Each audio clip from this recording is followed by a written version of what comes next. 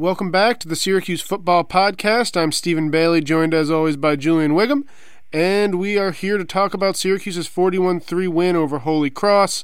Kind of a weirder game than we expected. The backups didn't get quite as much time as we kind of thought they might going in. We kind of discussed 10 guys who we wanted to see, and I think a couple of them didn't even get in. So it ended up being a game where you had these two big targeting penalties and subsequent ejections. Tommy DeVito gets hurt at the beginning of the fourth quarter. Not exactly everything Syracuse probably wanted going into its bye week. So we're going to cover all that.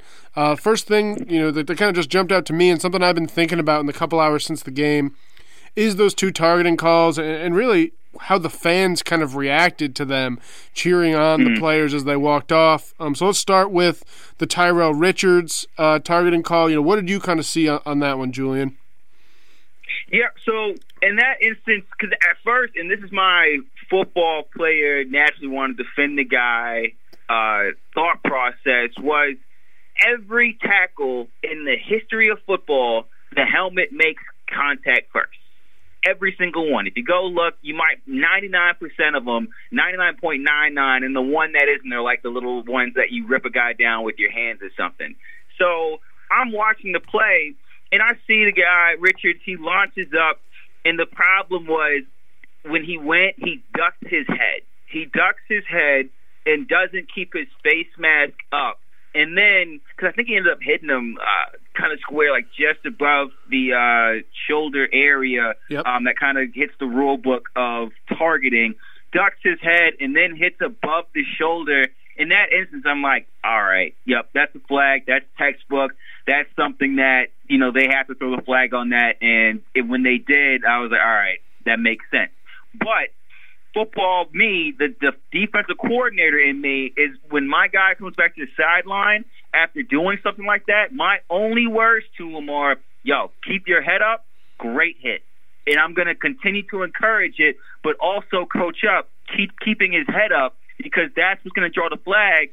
And the reason they're calling that flag is to protect you, so that coaches emphasize keeping your head up, using your face mask, getting your head across rather than leading with the crown of your head, because that can put you in serious danger of very bad injury. Those neck injuries you don't really come back from. So, you want to keep your head up, and the reason they had those penalties is so that coaches emphasize keeping your head up. So, and I think that's what's going to happen. Coach Babers and all his defensive coaches are going to tell Richard, keep your head up. So that penalty made a lot of sense to me. The fans doing it, I understand as well, because you want to support your guys, but the penalty itself, I had no problem with. Yeah, I agree with you, and I understand a lot of old school football guys are like, it's not the way the game should be played. Fair enough, you can go die on that hill. Changes are being made to, hopefully improve the long-term lives of quarterbacks and of other players who are getting hit. So I kind of see that, like you said, head down, enforceable contact. Unfortunately for Tyrell, checking those two boxes alone is enough for targeting. All right, so let's move forward to the very end of the game. Freshman defensive tackle Drew Tuazama gets an opportunity to come in, gets a free run, and delivers to me, and I think to most people watching, a much more vicious hit where there was some helmet-to-helmet contact. Both really tall guys, I think 6'5" and 6'5", the backup quarterback. Right. What did you kind of think of that one, Julian? Yeah, so this one I disagree with, and reason being is because the technical aspect of playing football is applied here. His face mask is up. He actually wraps the quarterback up and squeezes and drives him down. The guys are both the same height, and in this instance, what is he supposed to do? I advise anybody who supports the rule as it's applied here to try to run and then all of a sudden change your momentum, whether that's trying to bend down or change the way you're leveraging yourself and your upper body to contort and make a way to hit this guy. You're both, one, allowing the quarterback to make a play and get away from the tackle, and then two, putting yourself in danger because now you're doing things that are unnatural to your body at a high speed, and now that's completely against what the purpose of the rule is. You're putting yourself at danger trying to help a quarterback not get hit. He signed the waivers too. And in this instance, I think that I think it's a great hit. If I'm his D coordinator, I'm saying do it again, big fella. We're going to take it. Knock him out. And then the other part, and this is like the evil part of the Julian Whigham analysis, and I'll apologize to listeners now, but every single football coach, like maybe in future generations, not so much as they get softer, but everyone right now, and I'm telling you, even the ones that are getting raised up now, because I have a few that are younger GA coaches moving up, they're going to tell their guys, wrap up the quarterback, and in this situation, you want to wrap him up and squeeze him, because then you can drive his shoulder into the dirt. It's much more beneficial to put his shoulder into the ground wrapping up than it is to take a kill shot with the crown of your helmet and risk you getting hurt, because chances are he'll get back up from that. He's not going to want to he can't throw the ball the same if his shoulder's in the dirt 3-4 times a game. So that's the evil side of it. But in this instance, as it's applied, I don't like the rule, because he's technically, and I mean that as in tackling technique, doing what he is supposed to do. Even though he did make helmet-to-helmet contract, they're the same size. They're the same height. So all of a sudden, I have to change the way I approach tackling somebody so that he can, so that he feels better. My problem with all of this, Stephen, as far as the rule changes, I support, going ahead and throwing the flag so that coaches are incentivized to coach the technique better and to get their players out of bad tackling habits. But I have a real problem with penalties that disincentivize playing actual football. So when I have a guy making great plays, playing with great energy, and he's flagged because he hit someone too hard, that's a problem. That's my biggest thing is I don't like to see the game watered down for no reason. And in these instances here where a ref says, "Ooh, that one looked like it was hard," no, that's not how the rules should be applied. That should not warrant a flag. If a guy gets hit in the head in that instance, you know what? Again, evil part of Julian, evil part of football. Oh, well, that's part of the game. You signed the waivers. You put the pads on. You signed up for this. And I really, really, really hate the people who sit in the comment sections who never played and say he shouldn't get hit like that or this game shouldn't be like that, because you know what? Again, when you sign those waivers and you know what the game is about, if you play the game the right way with the right technique, like that last play, those helmet-to-helmet contact, that I think that should be allowed. I think it should be, and if you don't want to have that kind of contact, don't play the game. It really bothers me when people try to take punching out of boxing. And in this instance here, again, I am fully for and support rules that incentivize coaches to coach their players better so that they are tackling with better fundamentals and playing with better technique to keep themselves safe and to make more plays. But when the penalties are thrown just because a play seems like it's too physical or it seems like it's too rough, that's when I draw my line, because this is a contact sport. Guys do get hit. And in this instance where the technique was perfect, the wrap-up was perfect, and you've got two taller guys and you're basically penalizing my guy for being 6'5" as well, that's an issue for me. And then another part, and I'm sorry, I'm starting to get a little long-winded here, another part just from a player standpoint, especially in the NFL, guys would much rather you hit them up top than hit them low. I can't tell you how many times I was in camp, and of course, me and lots of other guys who are just trying to make plays, we're going to swing at the fences. We're going to get you down as however we can. There are guys who say, I will pay your fine. Please do not hit me low. If the quarterbacks, do not touch my knees. They tell DBs in the secondary, receivers coming up, if you can hit me high. I'll pay your fine, because I can get back up from a shoulder injury. And there's a lot of guys in the NFL especially say, even like if it seems like concussion, I can come back from that. I can't come back from knee injuries those end my career and shorten my money. So there's players in the NFL and even in college that do not want to get hit low.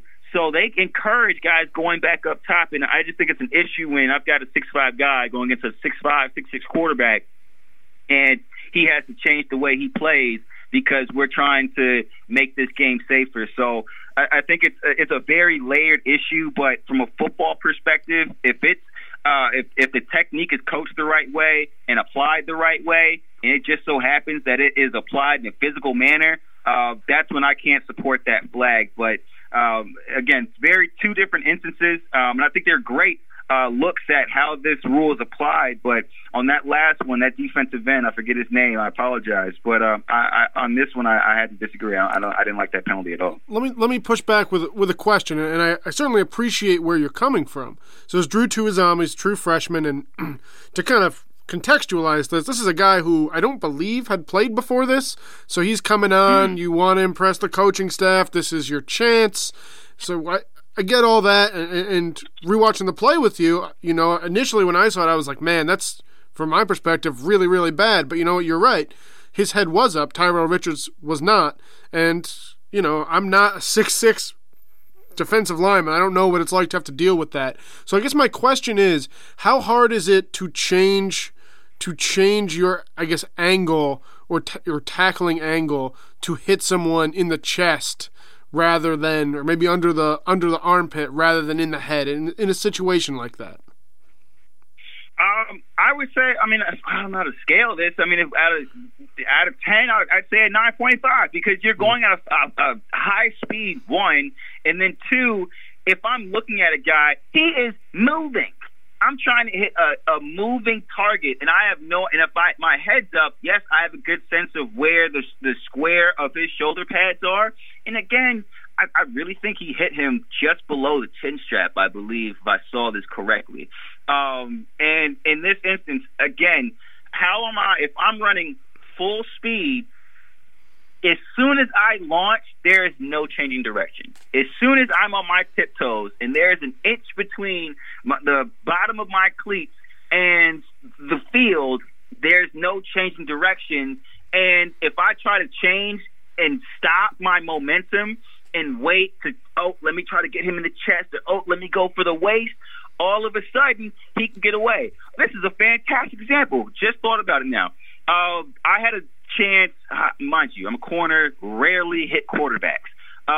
In two instances, though, one against Wake Forest, I was going against the kid from The Bachelor, Tyler Cameron.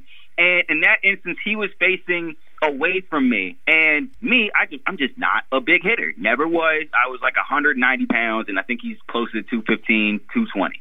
I went for his waist, and I was coached up well at Dwyer High School, always had the face mask up. Shout out to Coach Daniels. And I went for his waist.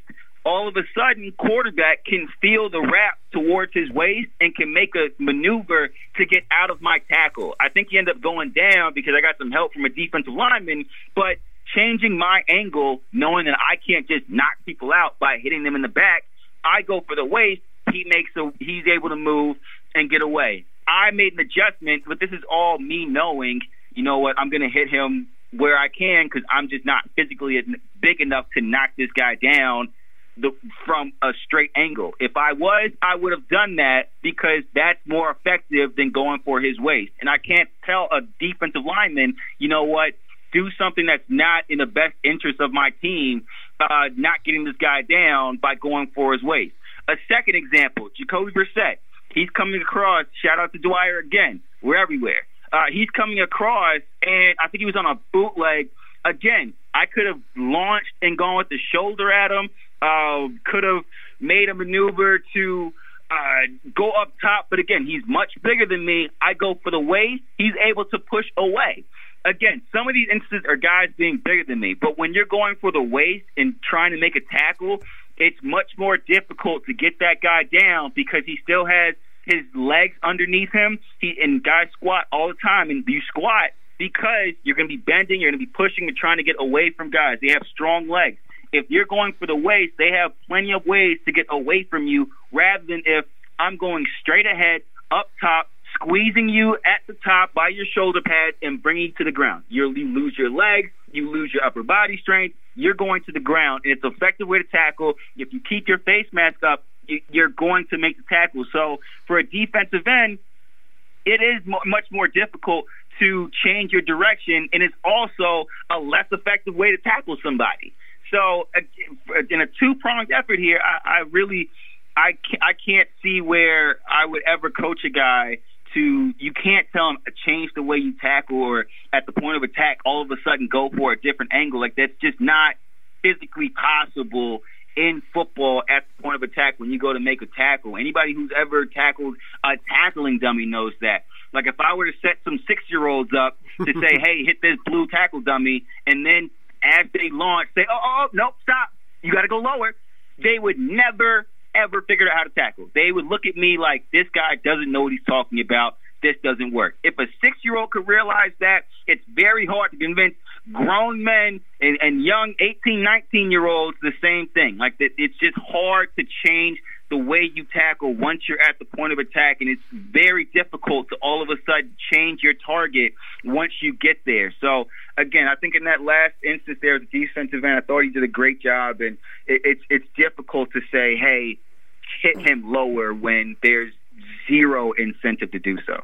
Yeah, that's fair. That's a really good perspective. And I mean, I think people like me, and there's a lot of them watching the game who didn't play football at a high level, probably don't realize just how difficult that is. So thanks for that. I got one more thing on the targeting penalties I wanted to go over. And, I was thinking back about both of them. To me, it was two guys trying to make a play. For better or worse, two guys trying to make a play. Nothing malicious about it. But kind of the part that lingered with me that was kind of troubling was the way the crowd treated them when they jogged off was kind of a standing ovation, basically. So, I'm curious, as a player, do you think that's as simple as supporting? Like, I kind of waffled back and forth on this, as supporting the guy on your team, or can you really, targeting rules are basically put in to protect players. Can you really applaud that? Like, do you see? I guess, what's your kind of take on that? So I think the home crowd. I think again, it's part good and then part bad. I'll start with the good. The good, I think the fans are supporting their own. They're supporting the player. Hey, we're behind you. We know your intent. We know what you were trying to do. We support you. We're going to stand up. We'll clap for you. Hey, man, keep going after them. Make a play next time. I think that's the initial fan reasoning for clapping a guy up, their own guy, and then in the same instance they'll boo an opposing player for doing the same thing. It's because we don't support you, we don't like you, we don't want you doing that to our guys. So I definitely think there's a large portion of the pie that is of support for a guy when he is ejected from the game after committing such a penalty. And then the evil bad side of it, I think people enjoy violence. That's part of the reason a lot of people, absolutely, they are drawn to football because of the physicality and the violence. It's just part of the game. It's why it's the biggest sport in the country. It's why the revenue is crazy in the NFL. People like the game because of how the sport is played. And when you are the home crowd and you support your guy, but you also see them, dominating the other team in such a fashion with their physicality and the strength that they have, that's going to play a part. People are going to support that as well. They're going to say, you know what? Yeah, we like, yeah, you're going to get behind that. There's people watching the game and, jumping out and their beers are spilling, chips are everywhere. And they're like, yeah, we appreciate that. That's part of why we watch the game of football. Physicality and violence for, a number of reasons is entertaining people. So on the bad side, yes, I do think there's a part of fans who are supporting the player, but also the hit as well because of the physicality and because of the violence and because they're supporting a team, their team dominating another opponent. Yeah, I really thought initially, especially after the Tuizama hit, I really thought it was callous on the fans' part. But after hearing kind of your explanation about the play, and that, at least in your perspective, and I'm sure it's shared by probably a lot of people in the Syracuse sidelines, that it was a good play. Just kind of unfortunate that the face mask hit, the bottom of the quarterback's helmet. Yep. So there's some give and take to it, and it's probably a kid. Drew is pumping up the crowd. It's probably a kid who's excited that he thought he did make a good play, even if he was penalized. So, I think you're probably right. Now, I think those same Syracuse fans who are cheering for this, if the roles are reversed and you're at Florida State and Tommy DeVito takes that hit, oh, well, that guy's classless. Oh, it's all those things. So there's two sides to that coin. But it was really an interesting set of examples there. So I was glad we got to dive into that. The other kind of big takeaway from the game is, Syracuse didn't escape totally healthy, and the one guy who you don't want getting hurt, Tommy DeVito, ends up getting hurt. So we don't have a ton of information. Tommy said through a radio interview with Matt Park, the voice of the Orange, that basically I'm good. Dino said he saw him, and Tommy gave him the thumbs up. I'm sure there's going to be more testing done, kind of on that throwing arm and the upper body area. But what is that kind of? This is a team that wanted to use this week and the bye week to get healthy and to gain confidence. And what kind of wrench does that kind of throw into it? Maybe not knowing where your starting quarterback is. Yeah. So two answers here. So one, you either get in and you see right away, hey, are you going to be okay? Yes or no? Like, that happens. I'm going to tell you right now, in locker rooms, if a guy, especially a quarterback, is hurt, I can't tell you how many times that would be annoying with Nassib. Like, yo, you good, man? And he would just be like, yo, get out of my face with him. but you would see, like, okay, if he's fine, we're good. But you kind of get a sense of where, especially an important player like your quarterback, or I can remember when Shamarko would go down and he'd have his injuries and we go, yo, you good? And we got a sense of, all right, if he's fine, we're fine. We'll figure it out. The thought process was when we knew a guy was going to be out that we really needed, again, we're just encouraging the next guy, but we're also worried because it's like, dang, everybody knows if your quarterback goes down, typically so does your season. And in this instance with DeVito, it's one of those things where if he all of a sudden is gone, I think that would really hurt your team because it actually starts usually top down. Usually coaches, if you see this on Hard Knocks all the time, when they talk about, when you lose a quarterback, that your season's over, don't touch quarterback and all this stuff, all those football documentaries, you never want to see your quarterback go down because that typically is the end of your season as well.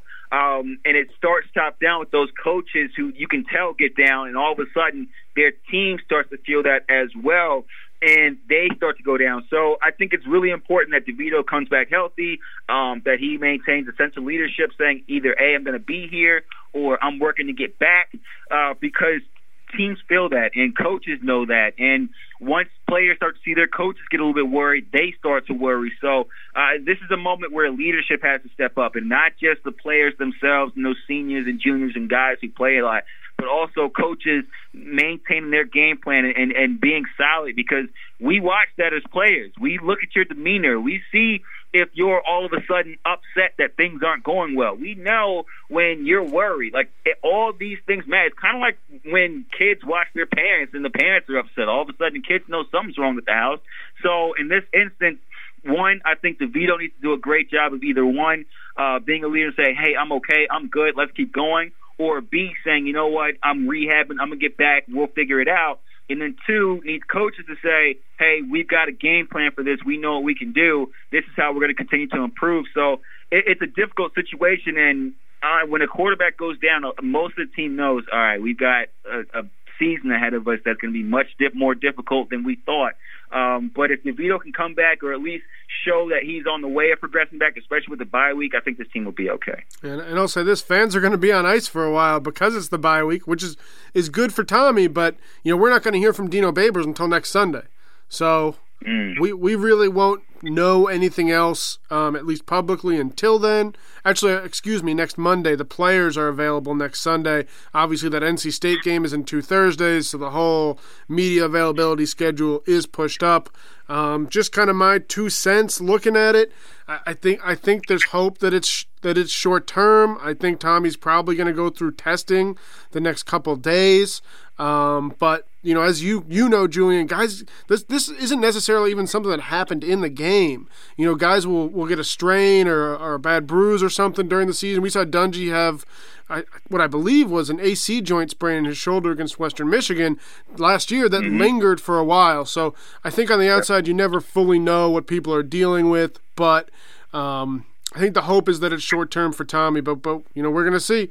As anyone who's followed Syracuse football for the last decade knows, you don't want to have to lean on your backup quarterback, because last year when they had Eric and Tommy is really the only year that they survived it. So it's a good segue into kind of looking back at the 10 guys we said we were looking forward to seeing. We can knock one of them off the list right away, and Steve Linton, one of my guys, did not play. His foot's in a walking boot. So we got 9 left to pick from. Anyone kind of jump out to you, Julian, from those 9, or even another kind of young player who kind of popped? I like the 2 linebackers I picked between Juan Wallace and Michael Jones. I thought both of them did a solid job when they got a chance to get in there. This is you didn't even ask me, and I'm really upset with myself for bringing it up. I wasn't necessarily impressed with much of what Syracuse did today, but I thought for the most part the defense did a decent job. The young guys, again, Juan Wallace and Michael Jones, I think I'm saying his name wrong, did a good job today. Michael. Yes, Michael Jones, yep. So I thought those 2 guys were, and again, I really wanted to see the linebackers themselves and that young core and what they had do a little bit, because, and that was my point last time on the podcast, was just trying to see with the defensive line, those young guys, could they play well with those linebackers, be able to step up, make some plays, especially sideline to sideline. I think the defense has missed the speed of a Zaire Franklin and Paris Bennett for a little bit when it comes to team speed at the linebacker position, especially with the kind of opponents that Syracuse still has left on the schedule. I mean, the rest of the ACC, Syracuse seems to be right there in that above average group with them, and I think that the defense is going to have to play a huge role, especially as the offense still continues to figure it out. So I was encouraged by the play of the young guys at linebacker, knowing that there's a little bit of depth there that can continue to grow. Yeah, I thought Michael reacted a little quicker. He had a really nice quarterback hit on a blitz. It just seems like someone who's naturally growing from reps, and his run fits, and just kind of, he's a little more decisive. And we've seen that from Lakeem Williams too, to be quite honest. I actually think he's moving really well. Another young guy that kind of jumped out to me, and I mean anyone who watched the game, Luke Benson, 70-yard touchdown from the freshman tight end, and is like, now that everyone knows how fast he is, once he caught that ball from Tommy DeVito, maybe 30 yards downfield, a little out route, you knew no one was catching him. He ran, I think, sub-11 seconds in the 100 meters in high school. I mean, no one's catching him. Yeah, he's fast. He's real fast. So I think, and obviously he can't redshirt now. He's played in 5 games. So I think he's really emerged as someone who can contribute and who brings something a little different to the tight end position. He is faster than Aaron Hackett, and no, he can't block the way Aaron or Chris Elmore can. But to me, he was someone who I saw play and was like, he could be really a bigger part of game plans moving forward. I'm trying to think who else we saw in there. Jawar Jordan got a little bit of run late. He had made a nice run on 4th and 6 and then fumbled. Forward progress might have been stopped. I'm sure Jawar would like that one back. Clayton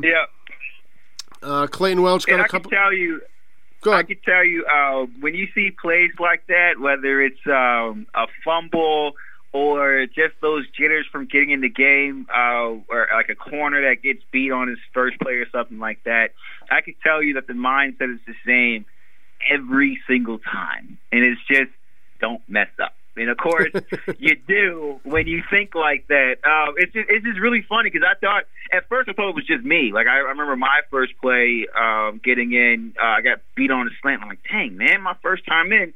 But then I would hear it from guys like Brandon Reddish, like, don't worry, man, I thought the same thing on a fade. Or I'd hear Tyson go like, man, my first carry, I almost dropped the ball as soon as like just guys always saying their first play. and the mindset is always don't mess up. So when you see that, it's like, oh, man, I know what was going on in his mind. But I think that's a positive thing as well, because that means he wants to be good. He cares about the game, at least in the fashion that he wants to perform well. So those little mistakes like that, especially from freshmen, when you play a team like Holy Cross, you can laugh, kind of pat him on the head and say, hey, man, it's going to be okay. You'll figure it out. Yeah, for sure.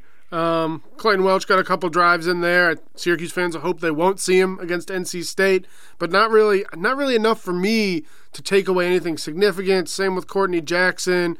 Alan Stritzinger kind of had his same role as the backup nickelback. He made a good tackle in space. I don't think your boy Cam Jonas got in, did he? I didn't see him, which was kind of frustrating to me. Yeah, Eric Coley seems to be the guy they're looking at, and I think he might even be getting a little bit of a larger snap share, even in kind of, I guess, early in the game, you know. So I wonder if he'll mix in a little more. Anyone we're missing? No, that I can think of. I think we covered just about everyone who got in there. Yeah, it's kind of would have hoped to see more guys, but. You know, that's what happens when you play your starting quarterback when you're up 41-3. And, you know, Dino said they wanted to get those guys more reps. That's basically what he implied. And that's why Tommy was still in when he got hurt. I mean, Dino has spoken at length again and again about the wide receivers missing time during camp. So I think he still values every rep they're getting. And same thing with the first-team offensive line. I still think, you know, he believes that for better or worse. So that's why those guys were in there. Let's jump over to a few fan questions. From Doc Vernold, are there any jet sweep sets, I'm assuming, that they can use to get the ball in the hands of Sean Riley? Yeah, we've seen them. We've seen a little pop jet sweep that they've run in the past, and I'm honestly kind of surprised they haven't tried to get the ball in his hands more that way. I don't know if it's a product of the way some teams are defending them. I know we saw Clemson play a lot of press man coverage, so I don't know if that might take that away a little bit. But yeah, I think they need to find ways to get the ball in his hands, and we saw Taj Harris make some great plays after the catch today. Finding ways to get them the ball. Anything that kind of jumps out to you opportunity-wise? For Sean Riley, and I was relatively harder on him early on in the season. I think he's played pretty well for the most part. I think him, Taj Harris, Nykeem Johnson, I think, honestly, I really believe that they're all kind of the same player. I think Taj Harris may have a little bit more of a vertical threat to him in terms of going up for the football. But when you're trying to create space for your playmakers on the outside, especially in terms of jet sweeps, you kind of have to scheme it. So you're looking at, well, what do we have on the outside? How are the defensive ends playing us? And where are linebackers lining up against our slot receivers? Are they putting corners over top of those guys? And in a lot of games this year, you're seeing safeties coming up to the box. You're seeing linebackers almost playing inside out of defensive ends rushing up the field. When you have two tackles who don't seem to consistently block the edge and set the edge for you to give you some space, it's kind of hard to run those types of plays to your receivers. And that's why maybe we haven't seen it as much as we would like to, especially with playmakers like that. And that's why you just spot the ball right there, hot in the ball when there's no one covered over top of them. But teams have done a good job of adjusting to Coach Babers' offense lately, and it just with the way that they've been able to execute so far, teams are doing a really good job of covering down and making it difficult on the play calling. Yeah, I've kind of wondered if we might see a few more slants. We really didn't see a lot of them the first few weeks, and then I think Tristan's touchdown came on one today, saw a couple last week, so maybe that's a way to get Sean and Nykeem involved, because they really haven't been. Next question, we kind of touched on this one. A lot of young guys got run in this one. Who stood out the most and why? I would say Mike Allen, Luke Benson. Do we really hit on that? The other side, who disappointed and why? I don't know. There was no one who really jumped out to me in that regard. I mean, Jawar had the fumble. Like you kind of said, is there really – how disappointing can you be if you're coming in and kind of making one of your first appearances? You just kind of got to take it for what it's worth. Yeah, no, I don't think any one guy was disappointing, but I will say I think Syracuse's efficiency on offense is disappointing this season. Yeah. I think that the unit as a whole on offense has been disappointing up to this point. I don't know who exactly is in full control of that, but up to this point, it hasn't been what it needs to be. I'll say that. And I know a number of people who believe so. So in that instance, I'll go with the unit, and I think it could be better. And it's strange to me why or how after 1 year. And this is me just thinking out loud. How you go from pretty productive on offense with both your starter for the most part, Dungy, and then DeVito being able to come in, making plays.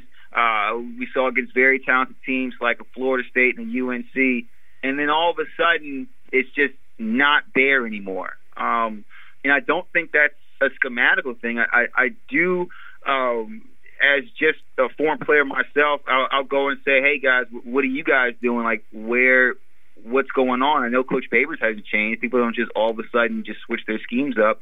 What's going on? But in that instance, it's just very disappointing to see how much of a step back this offense has taken. And I don't know. And I do think it's a combination of guys just understanding what they need to do and coaches getting them right. But if anything that's been disappointing up to this point, I will say it has been efficiency on offense, and you have to hope it improves, especially with the slate coming up.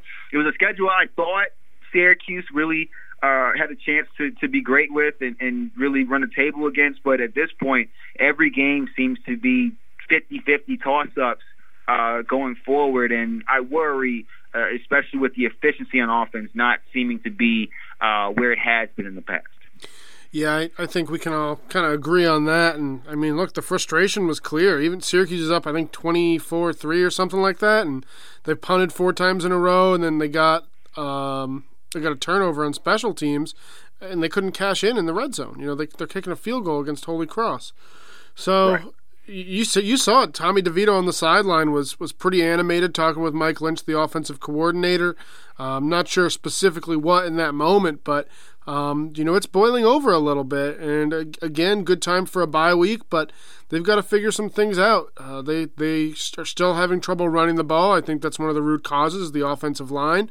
And then our last question here is kind of the other element of it that I think is becoming more and more prevalent. What adjustments can they make on offense as the majority of the wide receivers are having trouble getting open, even against Holy Cross? And I got to go back and watch the film to really confirm that and say, all right, I really believe that. But there were definitely plays out there where Tommy DeVito didn't have many options. I mean, what are you kind of seeing from this wide receiver group? And is it just a matter of individual guys needing to find ways to create separation? This is my weakest analysis I'm ever going to give, and I'm upset with myself, but it's really at this point. And I know that it's actually been a point at, when Coach Babers did, but it's really just play better. Play better. Play harder. I'm serious. Sure. Because there's really not that many different things that you have to do, like at the line. You chop, beat him at the line, get upfield. You have a certain amount of time to get to your spot and make a break on the ball. Every receiver knows this, and the faster, the quicker you are, the harder it is for your defender to keep up with you at corner, right? So if you're not doing that, either one, you aren't that fast and you aren't that quick, and if Holy Cross is holding down, you shouldn't be playing, or B, you're relaxing, you're not sure what's going on. That's exactly it. You're relaxing, and you're just trying to run through the motions because you think your position is solidified, or you feel like, I should be able to get these guys with 75% effort. That's not going to cut it. You can't do that. That you will play down to your opponent, and eventually someone's going to beat you like that. Or you're playing slower because you don't know what's going on. And in that instance, which is much more likely, because typically when you get on the field, you try to give your best, because in the Coach Babers system, he will bench you. We've seen that. So I just think guys they're not on the same page. Things aren't entirely clear. And then sometimes teams are just giving them schemes where they're thinking too much. They're like, oh, this is different. This isn't what we're supposed to be getting. You need to have a better understanding of the offense. You need to have a better understanding of where you need to run the field so that you can play faster. And that's what it boils down to. Like, football is one of the most basic and simple games out there. with small variables that change outcomes here and there. But it's really just a game of chess. And sometimes, guys, when you're not sure what to do, all of a sudden you start to slow down, and then you become easier to cover. I don't think Holy Cross was doing anything schematically that Syracuse has never seen before that should have slowed them down the way that they did. So that's the frustrating part, because you know these guys are athletes out there. Nykeem Johnson, I think, is one of the more talented guys just from watching him. I think Taj Harris, who he's breaking freshman records for a reason. He's a good receiver. We've seen what he can do when he gets in open space.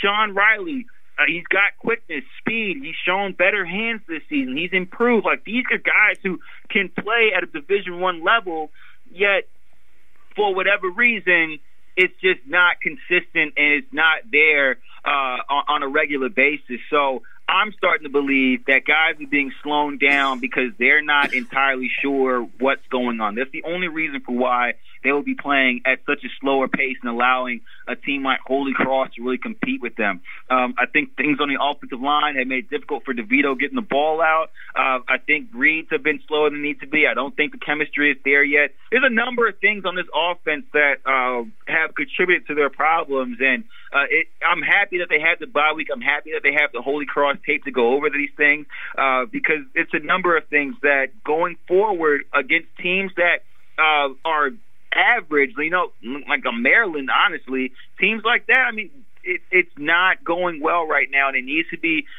adjusted quickly because the rest of the ACC can play, and Syracuse is right there in the mix. I don't think that they're any more talented or less talented than the rest of the ACC outside of Clemson. So it's just a matter of getting down your concepts and knowing where to be on the field and making the right plays and understanding how to read a zone and where you're supposed to be as a receiver and when you're supposed to get the ball there as a quarterback and how to block a guy down when you're on the offensive line. So it's a layered issue, but guys need to buckle down and understand what they need to do because this ACC, while it's weak, it is strong enough to keep you out of where you really believe that Syracuse should have been. So plenty to go over during the bye week for Syracuse. Yeah, no doubt. Agree with all that.